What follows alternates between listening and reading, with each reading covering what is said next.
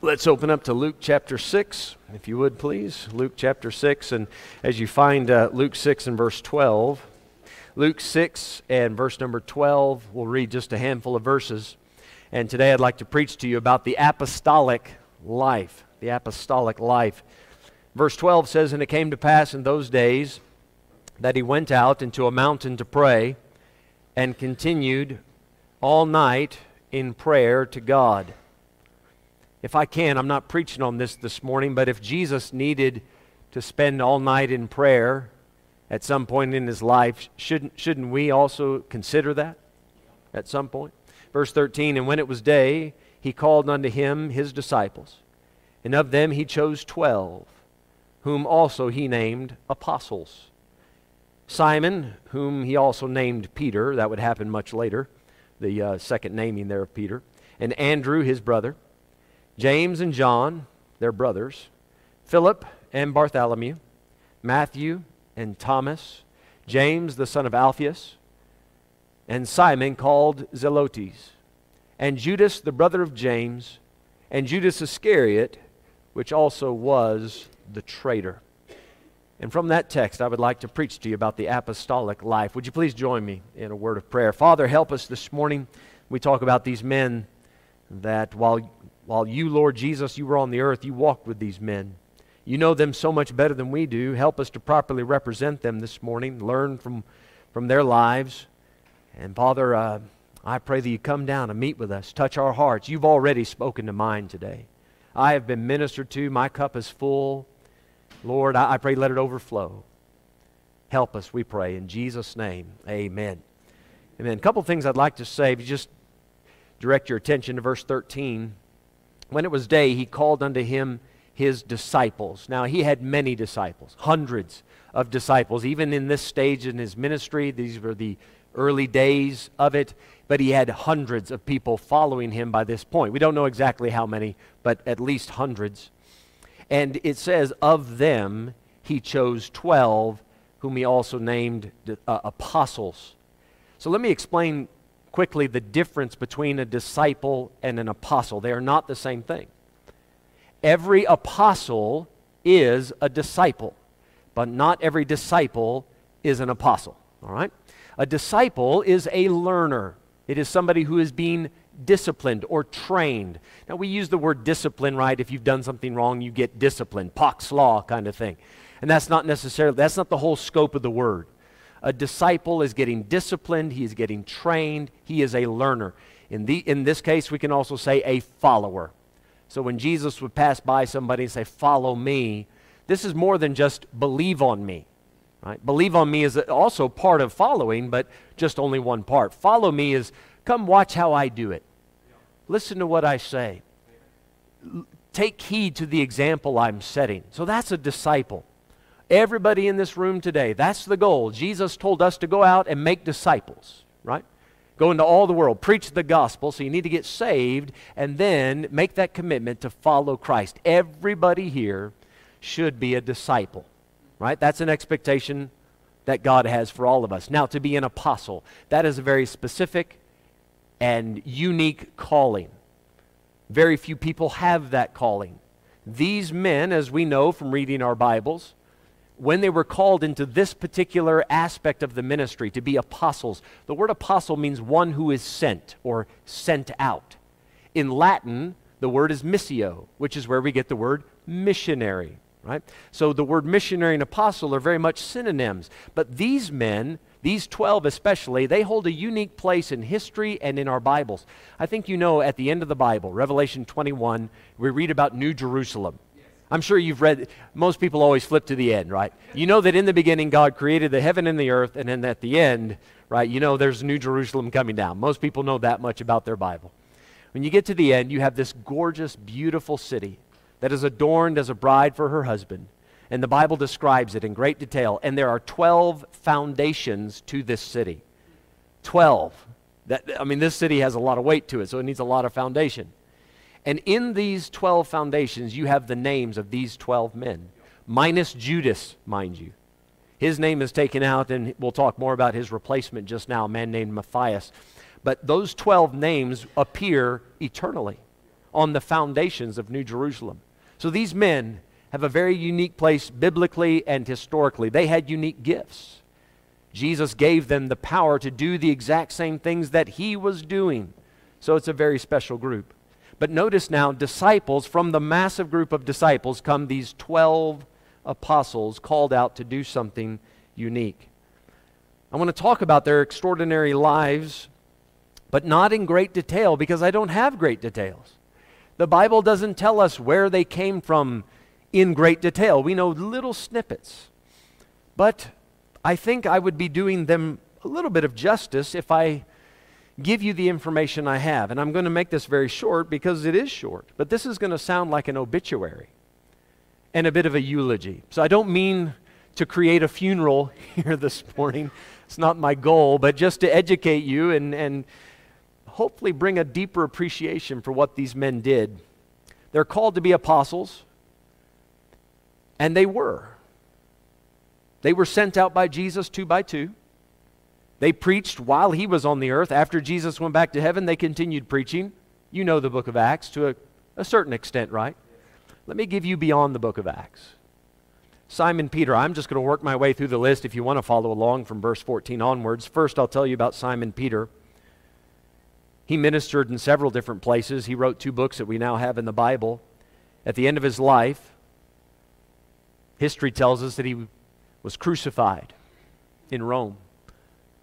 But when he was ordered to be crucified, he accepted his fate. He did not fight against it, but he said, I am not worthy to die in the same manner as my Lord. So you have to crucify me upside down. And they did. They put his legs in the air and his hands down. And he was crucified in the year 64 A.D. His brother Andrew, after the book of Acts, we read, well, I should say during the book of Acts, he actually made his way up to Greece, to the city of Patras. And the history books tell us that he had a fantastic ministry there. Several were saved. But in 60 A.D., his demise was ordered, and he was likewise crucified, but in a similar fashion did not feel worthy to die as Jesus, so they turned the cross slightly sideways. So instead of a T shape, it created an X shape. And to this day, you can go on the internet and look at St. Andrew's cross, and it is shaped as an X, or it appears as an X. James Zebedee. Now this is James and John. Their father was Zebedee, so we use that surname, James Zebedee. We actually read about this death in the Bible. He was the first of the apostles to die, outside of Judas, mind you. He was the first martyr of the apostles. So after the death of Stephen in the book of Acts, the second one that we know to die, as far as the servants of God, was James. James was, in Acts chapter 12, verse 2, it says he was killed by the sword, but in history we have a few other details that he was actually beheaded. The man that accused him to the Roman officials, after making this accusation, which eventually brought about James' death, that man got under such conviction about doing that, because when the news was given to James, you're going to die by beheading, he did not gripe and complain, he did not throw a fit, he did not appeal, he just said, I'll take the fate that God has allowed to happen to me. And his resolve in that situation, his accuser came forward and said, this has convinced me, I want to be a Christian. And he put his head right next to James and also gave his life at the same time. His brother John Zebedee, was the only of the apostles to die a natural death. He died at the age of approximately 93 or 94. He died in approximately 100 A.D. History tells us that the Roman emperor had him dipped in hot boiling oil in an attempt to kill him, but he survived it. And then eventually, what we read in the book of Revelation, he was exiled to the Isle of Patmos. That is where he received the revelation that we have at the end of our Bible. But then later, he came off of that isle and went back to Ephesus, where he was pastoring, and eventually died of natural causes. But he was greatly persecuted. If I can just mention to you that this means he would have started following Christ at approximately the age of 23. He was called to be an apostle at the age of 23. And I want you to have that in your mind. Jesus is only 30 years old. I am 46. I know I don't look it. I could see the shock and amazement on many faces when I said it. No, but it is. It's true. I'm 46. Jesus was 30. He's calling on these young men to do maybe the greatest work the world has ever known. The next man in the list, Philip.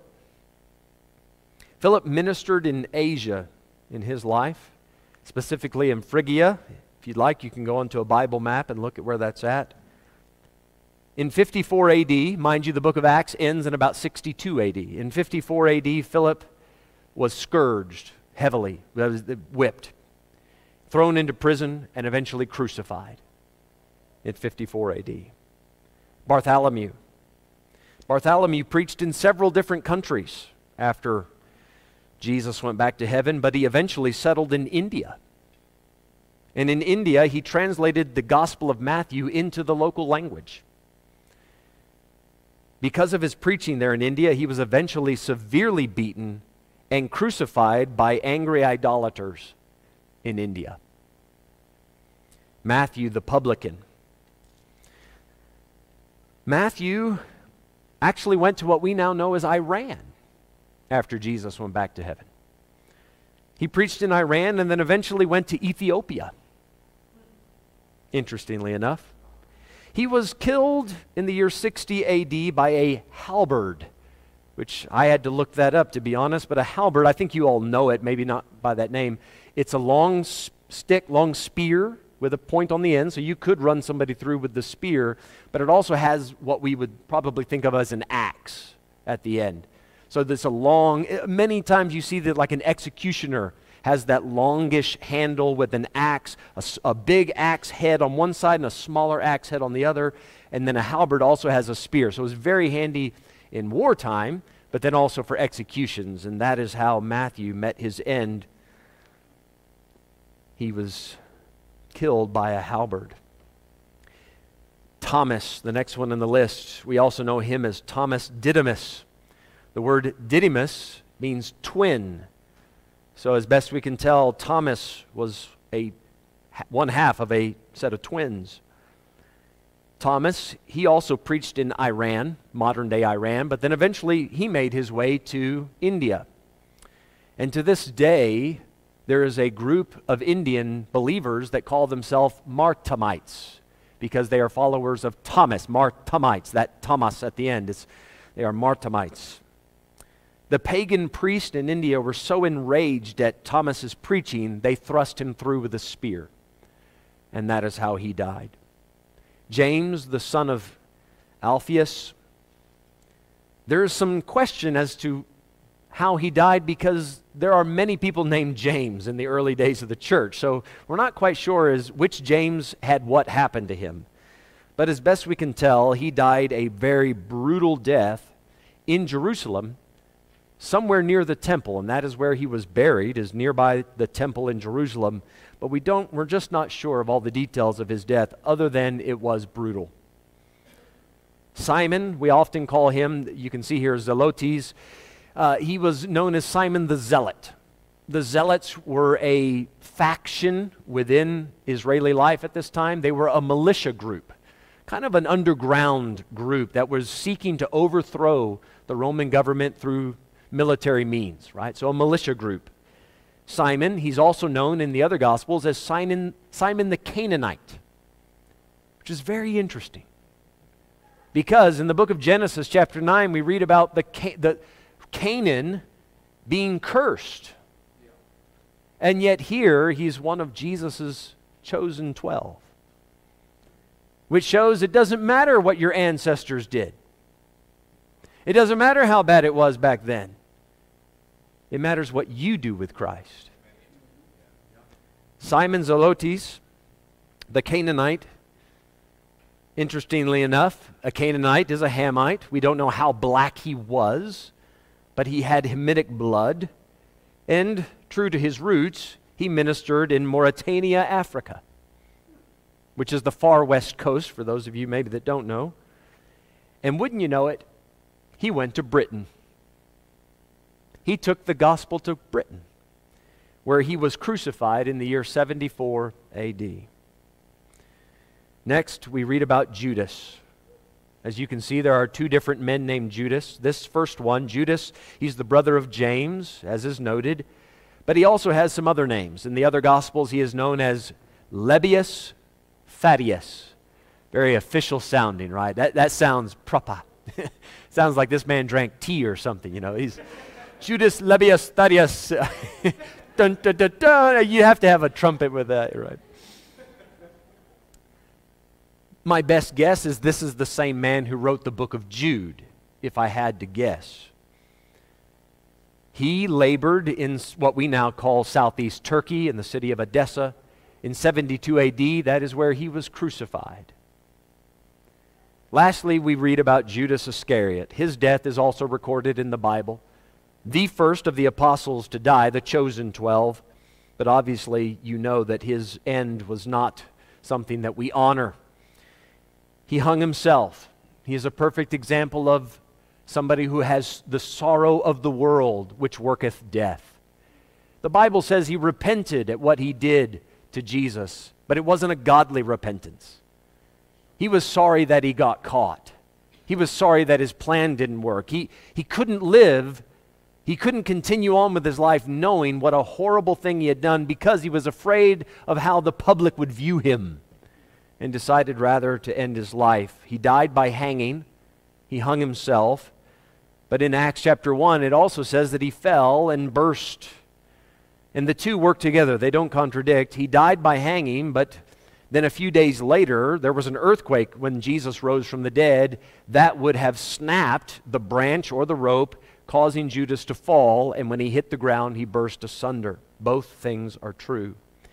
In Acts chapter 1, we read that there were two men chosen as candidates to replace Judas as one of the 12 apostles. The 12, mind you, was a closed group. There could be only 12. So they had to choose and cast lots. And Matthias was chosen. So let me rather give you his history. We don't read about Matthias anywhere in the Gospels. We only have his name in Acts chapter 1. He went on to evangelize almost all of Cappadocia, and then went to the Caspian Sea region and also evangelized and Christianized, as they say, almost the entire area. He died in the year 80 AD. He was crucified and mercilessly dismembered. The people in that region had a great hatred for him, but still he stood and preached the truth. All of these men I've given you, they are the heroes of the faith. The Bible says that Jesus, he is the foundation, but the next layer, if you will, to this building project of God, this spiritual temple that is being built, right? Jesus is the foundation, then the apostles, the Bible tells us in Ephesians chapter 2. We read in Luke 6 and verse number 12 that Jesus spent all night in prayer. And you read in, I believe it's Mark's gospel, that this prayer meeting that night that Jesus had with the Father, it was about which men do I choose. If I can just make a quick application to maybe something slightly off topic, before you yoke up with somebody for a long-term project, you might want to spend a good time in prayer about that. Now, obviously, the longest term project you can have in your life would be your marriage. You might want to pray about that quite a bit. Before you get into business deals that's going to yoke you together with somebody, you need to pray about that. So Jesus sets a wonderful example, but that's, as I said, slightly off topic, but worth noting. Let me rather address this question in the rest of my sermon. Why did Jesus choose these men? He had other good options. Why these 12?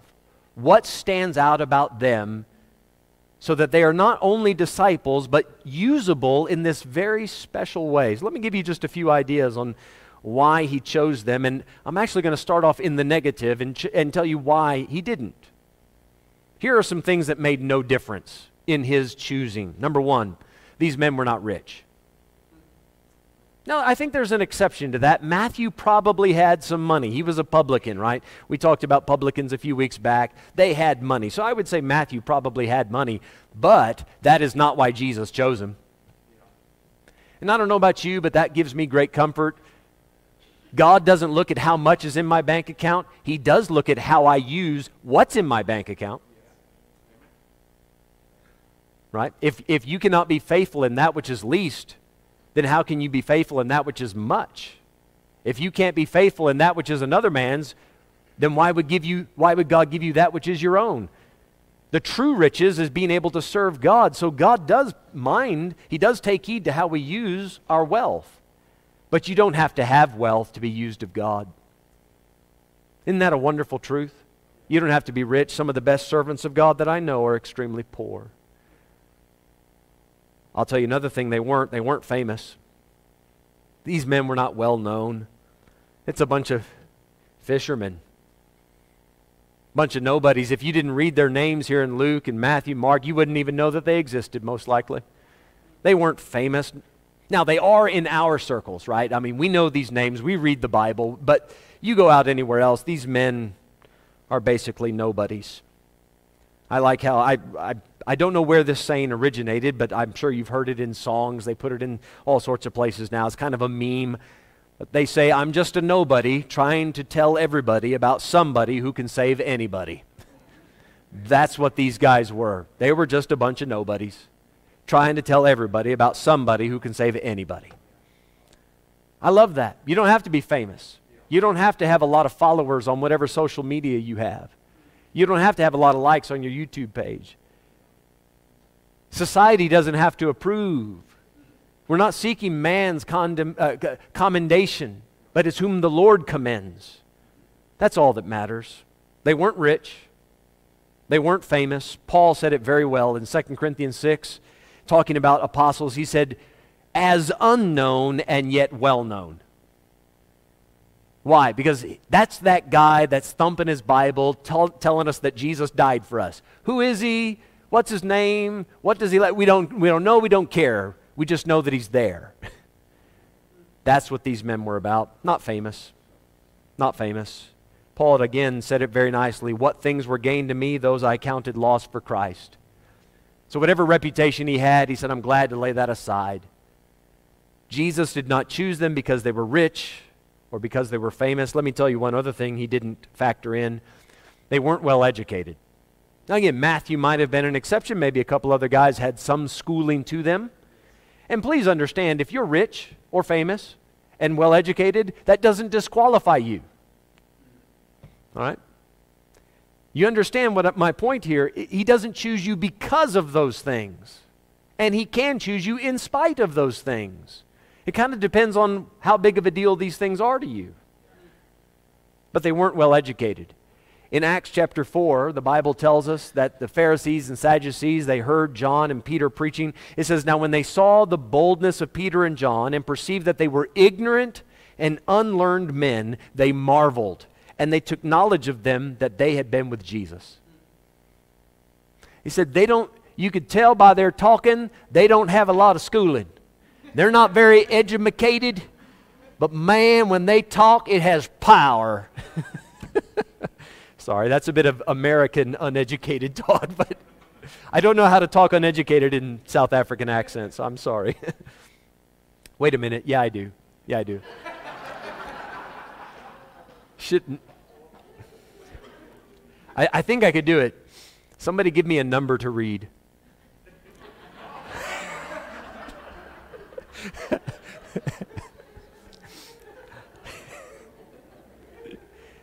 Or I could just start in the beninging, in the beninging, God, in the bening. Sorry, okay. Listen, I'm so glad you don't have to be polished and eloquent to be used by God. You don't. Now, I'm not saying to get up and preach or go out and minister unprepared, and I'm not saying God likes sloppy things. Right? Don't be sloppy. But you don't have to be well educated. You don't have to have a degree. Jesus didn't have one. Armand, he gave us a great lesson in the hour before. Brother, you stole my verse. But I'm gonna read you a couple of verses. You guys just listen to this. They weren't rich, famous, or well educated, right? They weren't. That's not why Jesus chose them. Listen to what Jeremiah the prophet said. Thus saith the Lord, let not the wise man glory in his wisdom, neither let the mighty man glory in his might. Let not the rich man glory in his riches. Rich, famous, educated.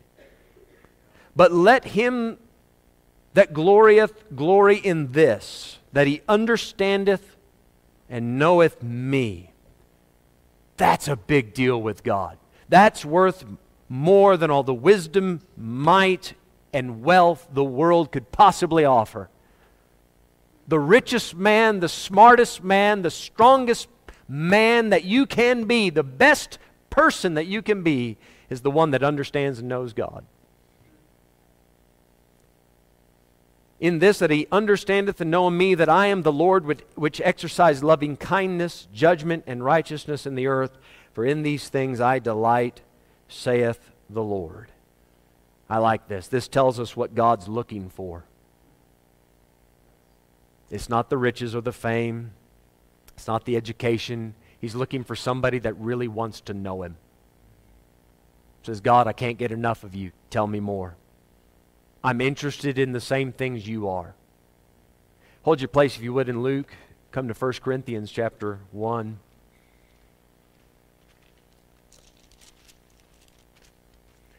First Corinthians 1 and verse 26. I heard this story years ago. It's always stuck in my head. 1 Corinthians 1 and verse number 26. Let me read you the verses so that this makes more sense, and then I'll tell you the story that is going to go with it. 1 Corinthians 1 verse 26, Paul says, For you see your calling, brethren, how that not many wise men after the flesh, not many mighty, not many noble are called. But God hath chosen the foolish things of the world to confound the wise. And God hath chosen the weak things of the world to confound the things which are mighty. And base things, that's the bottom level, the base things of the world and things which are despised hath God chosen, yea, and things which are not, to bring to naught things that are. So what the world considers to be smart and noble and important, right? That's not what God's looking for. What the world considers foolish, weak, and useless, right? What the world considers useless, God says, I can use that. Look, verse 29, that no flesh should glory in His presence. Now, just for the sake of our sermon, I believe this does weigh in as to why Jesus chose those 12 men. They wouldn't steal His glory. They were not trying to impress the world, and Jesus knew that. Years ago in the 1700s, there was a countess, so nobility, the Countess of Huntingdon. Her name was Selina Hastings in the 1700s. She came to know Christ as her personal Savior. And you know as well as I, that doesn't happen often with nobility. How hardly shall the rich enter into the kingdom of God, yes? And here she is, very wealthy, very powerful. Her testimony was this: I got saved by the letter M. I got saved by the letter M. She, to quote her exactly, she said that as well, but she said later, blessed be God, referring to verse 26, it does not say any mighty or any noble, it says many mighty, many noble. Here's her point. You see your calling, brethren, how that not many wise men, many mighty, many noble. If you take the letter M out of that and you say there are not any noble, she couldn't get saved. She said, I got saved by the letter M. Because not many, so a few of those camels can get through the eye of the needle. God can do it. With God, all things are possible. Why did He choose these men? Well, come back to Luke chapter 6. And I want to share with you some of their common character markers or common traits that these men have. Now you might think, the first thing that tends to come to our mind is the special gifts that these men had. They could do some amazing things, raising the dead and cleansing the lepers and healing the sick and so forth. And yes, they all did have those abilities. Mind you, those abilities were not limited to the 12. Some other people also were given those abilities. We'll come to that soon in the Gospel of Luke. The 70 that went out, they also had these abilities. But only a few people had them. But Jesus did not choose them because of those abilities, right? He chose them and then gave them those abilities. Those abilities is not what earned them the privilege of being apostles. That wasn't the heart and soul of their discipleship. Nor should it be the focus of ours. It's not about what gift you have. It's about the one to whom you're trying to draw people with those gifts. What gifts, forgive me, not gifts, what traits did these men have in common? Well, I'll give you one thing. They were all flawed. They were all flawed. None of these men showed up to Jesus and said, all right, we got it figured out. We've overcome everything. We got the victory. Walking with God, here we are, ready to be used. Go ahead, Jesus, choose me. None of them showed up with that attitude. All of them flawed. Right away, I feel like I got a chance.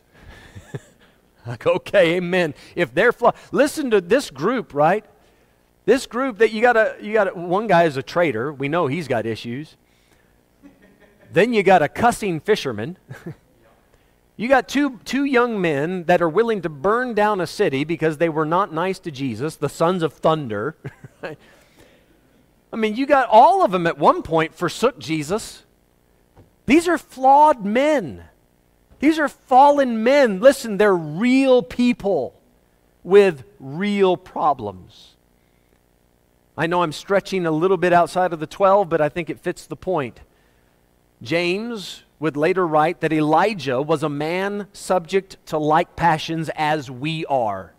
Elijah, the great prophet, he's just a man with struggles. There hath no temptation taken you but such as is common to man. And the apostles were just men, flawed men. Whatever flaws you have, that does not disqualify you from being used by God in whatever special way He deems necessary. Flaws and all. Let me tell you something else they all had in common. They were all teachable. They were all teachable. Sure, they had their flaws, but when they came to the Lord and said, Lord, as Peter said, depart from me, I'm a sinful man. He admitted his flaws. Jesus said, follow. I'll make you a fisher of men. And right there, Peter has a decision. Am I willing to learn from him? Because if it's up to me, I'll let Jesus depart. I'm not worthy to be used. But rather, Jesus said, I can teach you a thing or two. Can He teach you? Are you moldable? Or has the clay become so hard that He cannot shape you into that which He pleases? All of these men had a lot to learn, and they were willing to learn it. And might that be the attitude of our heart? May we never go to God and say, God, I got it figured out. But Lord, I know there are things to change, and I'm happy if you show me what needs to be changed. These men were humble enough to be taught. I'll tell you another thing they had in common. They had, and I know this might come across very simple, but I think very powerful. They had faith. And here's what I mean by that, if I can flesh that out just a bit. They already believed the Bible. They did. They believed the Bible. But now Jesus is coming in saying, you guys believe in God, believe also in me. And if you have any doubts, search the Scriptures. And as Jesus continued to teach and to work among them, they saw the evidence over and over again. There's no other choice. This man has to be the Messiah. They had some faith that when God revealed something to them, they took it. This does not mean that their faith was never shaken. Many times they had their doubts creep into their mind. Master, Master, carest thou not that we perish? And Jesus rises up and says, O ye of little faith. After the resurrection, even then, the women come and say, we saw the Lord, He rose from the dead. No, you didn't, bunch of crazy women, go home. And Jesus walked through the door and said, "You guys." And the Bible says he chewed them out because of the hardness of their hearts and because of their unbelief. They were men of faith. They accepted what God had revealed, right? That's when Jesus said, "Whom do men say that I am?" Well, some say you're Elijah, some say you're Jeremiah, some say you're John the Baptist. Yes, but whom do you say that I am? And Peter speaks up and says, "You're the Messiah, you're the Son of the living God." And he says, "Blessed art thou, Simon Bar-Jonah, for flesh and blood hath not revealed this unto thee, but my Father in heaven." He accepted the revelation. When God showed him something, he said, "All right, by my natural mind, I wouldn't have come to this conclusion, but God, you said it. There's the Messiah standing right there. He said it. Now I'm going to take that as fact and live by it." A person that approaches Christ with that attitude, he can use that person. Teachable. Faith. I'll give you another one. Faithful. Faithful. What I mean by this is they were able to endure hardness. It didn't matter how many times they fell, they kept getting back up. You know why Jesus chose them? Because they wouldn't quit. Even after they quit. That make any sense? They quit and they just couldn't stay quit. You know him? No. Are you sure you don't know him? I'm sure. No, I don't know him. You sound like him. Yeah, you know him? Blankety blank, I don't know him. And then all it took was one look from Jesus. Jesus' eyes catches Peter's eyes, and it melted that heart of stone, and he rushes off and he weeps bitterly. And a few weeks later, there he is at the feet of Jesus saying, "I love you, I love you, I love you." "Shall ye also go away? To whom shall we go?" Peter says. "Thou hast the words of eternal life." It didn't matter how many times their faith got tested, how many times they fell down, how many times they got persecuted. Yeah, I just read you their biographies and how they died.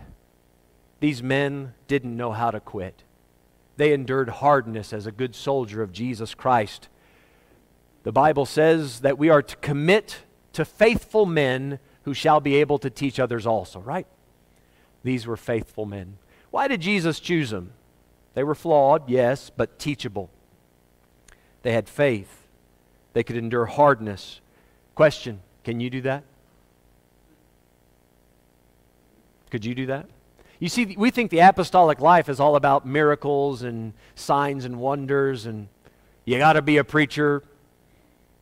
Well, that is part of being an apostle, but the apostolic life, what leads up to that, we're all capable of that. I'll give you one more thing that they all had in common. And I admit, I'm kind of reverse engineering this. I'm starting at the end and going backwards. They were all sincere. All of them. They were sincere. I think you're all familiar with the verse. Jesus said, "The hour cometh and now is when the true worshipers shall worship the Father in spirit and in truth. For the Father," listen to this part, "the Father seeketh such to worship Him. God is a spirit, and they that worship Him must worship Him in spirit and in truth." Who is the Father looking for? The Father seeks such to worship Him. What kind of worshiper does He want? What is a true worshiper? The one who means it. The one who is doing it in spirit and in truth. That is another way of saying sincerely. They're not going through the motions. They're not doing it because everybody else is doing it. They're not doing it because it's popular. They're not doing it because of culture. They're doing it because they mean it. They are there because they want to be there. They're involved because they believe in the cause. It's real to them. God doesn't need you to put on a Christian mask and come to church and act Christian and say Christian things. He wants you to be the real you. He wants you to look into the looking glass and accept what it shows you and say, "God, as flawed as it is, here am I. Send me. Use me." They were sincere men. You know why I think God chose them? I think God chose them because they wouldn't have minded if He didn't choose them.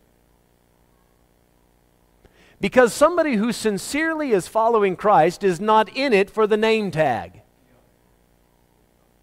They don't care what title they have. They look at it and say, "Lord, you are my life. So it doesn't matter if you give me a big job or a small job. If I'm there on the front line or if I'm doing the dirty work in the back. I don't care where you put me. I don't care what you tell me to do. God, if you give me a mop and a broom and tell me to do that for you the rest of my life, then Lord, I am as happy as I can be because I'm doing just what you said. It's all I want, Lord. I just want to be real. It's not about me, it's about you. One of the hardest things that I've had to deal with a couple of times, especially when God told me to leave Malawi and come here, it was a big challenge. God, don't change my calling. Lord, you called me to be a missionary, which to me is a great honor. And I must admit, it took some time for me to overcome that fear. What if God, in my mind, demoted me and says, okay, you're done being a missionary. Go home. How would I live with myself? But then I approached it like this, and I thought, well, let me not do anything that would cause that demotion, right? Where I'd have to tuck my tail between my legs and go back to the States and going, okay, I messed up. I don't want to go that route. But if, mind you, big if God would ever say, Mike, that's as much as I wanted you to do. Now, I want you to just sit and be a good church member. I don't know why God would ever do that. I think I would explode after a couple of weeks under that pressure. But if that's what He wants, it's all that matters. Lord, it's not about me. I want to be a vessel meet for the Master's use. So, Lord, whatever you tell me to do, I'm yours. I want to love you with my whole heart, mind, body, soul, spirit. And I'm happy to do that and have that work out as you see fit.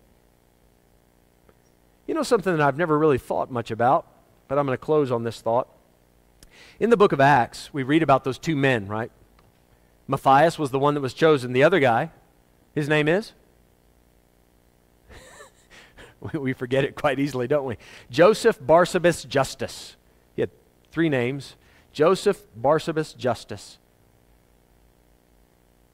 There was a spare. They had a leftover disciple, right? I mean, one went flat and they needed a spare. Sorry. I know that's a bit grim, but it's true.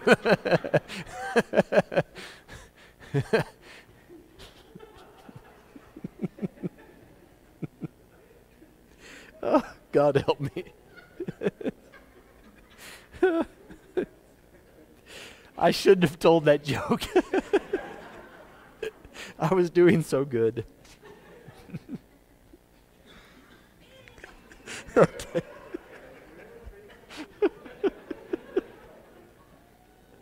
That's horrible. Oh. Don't look at me. It just makes it worse. Oh, good grief. It wasn't even that good of a joke. Anyway. So the point I was trying to make. The point I'm trying to make. Sometimes we think, well, that guy with the big calling, you know, the guy who God's called to be a pastor or a missionary, that's the guy who needs to be teachable. Faith, you know, have that faith in him. He needs to be a faithful guy and endure the hard. He's got to be super sincere, you know. That guy who's called. So if we see a guy like that, you know what we automatically think? Oh, if you see a serious guy like that, he's going to be in the ministry. We see a young lady like that, God's going to use her greatly. God's going to put her in the ministry, put her on the mission field, marry a preacher, something like that. Why do we automatically jump to that? Shouldn't that be true of every church member? Shouldn't we be able to look around and go, you know what? If one falls, we have a replacement. We have somebody ready, sitting on the sideline, if you will, saying, Lord, if you want me to sit here on the bench and cheer the other guy on and pray for him, I will do these little things while I wait. But if you want to call my number and put me in the game, I'm happy to do that too. Joseph Barsabas Justus He went on serving the Lord after he didn't get chosen. What about you? In order to be a candidate for that spot, you had to have been faithful from the time that Jesus was baptized until the time he went back to heaven. Joseph, Barsabas, Justus was there the whole time. And then when he wasn't chosen, he was still there. You see, the apostolic life, yes, they did some incredibly special things, but they did that after being chosen. What got them to that point? What was those character traits? It's, Lord, choose me or not, this is who I am. I'm yours. You're my master. You're my Savior. You're my God. All that I have is yours. Okay, everything I've mentioned this morning is possible from every one of you. Every one of us can meet these requirements for this apostolic life. The way you carry out your ministry might look different, but you can give God the same devotion. Let's all stand, if you would, please. Let's have our heads bowed and eyes closed.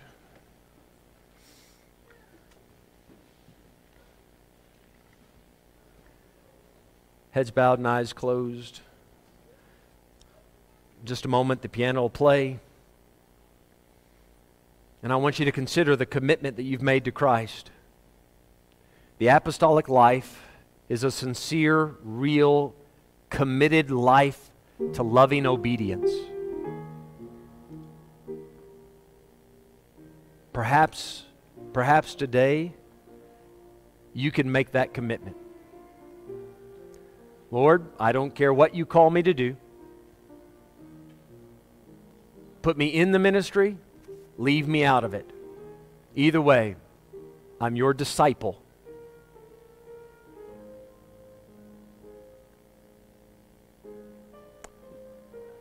Lord, teach me.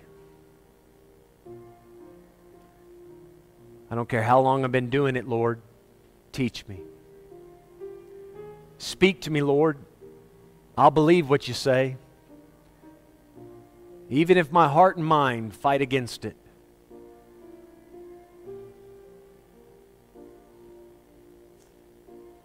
Lord, I've fallen. I've made a mess.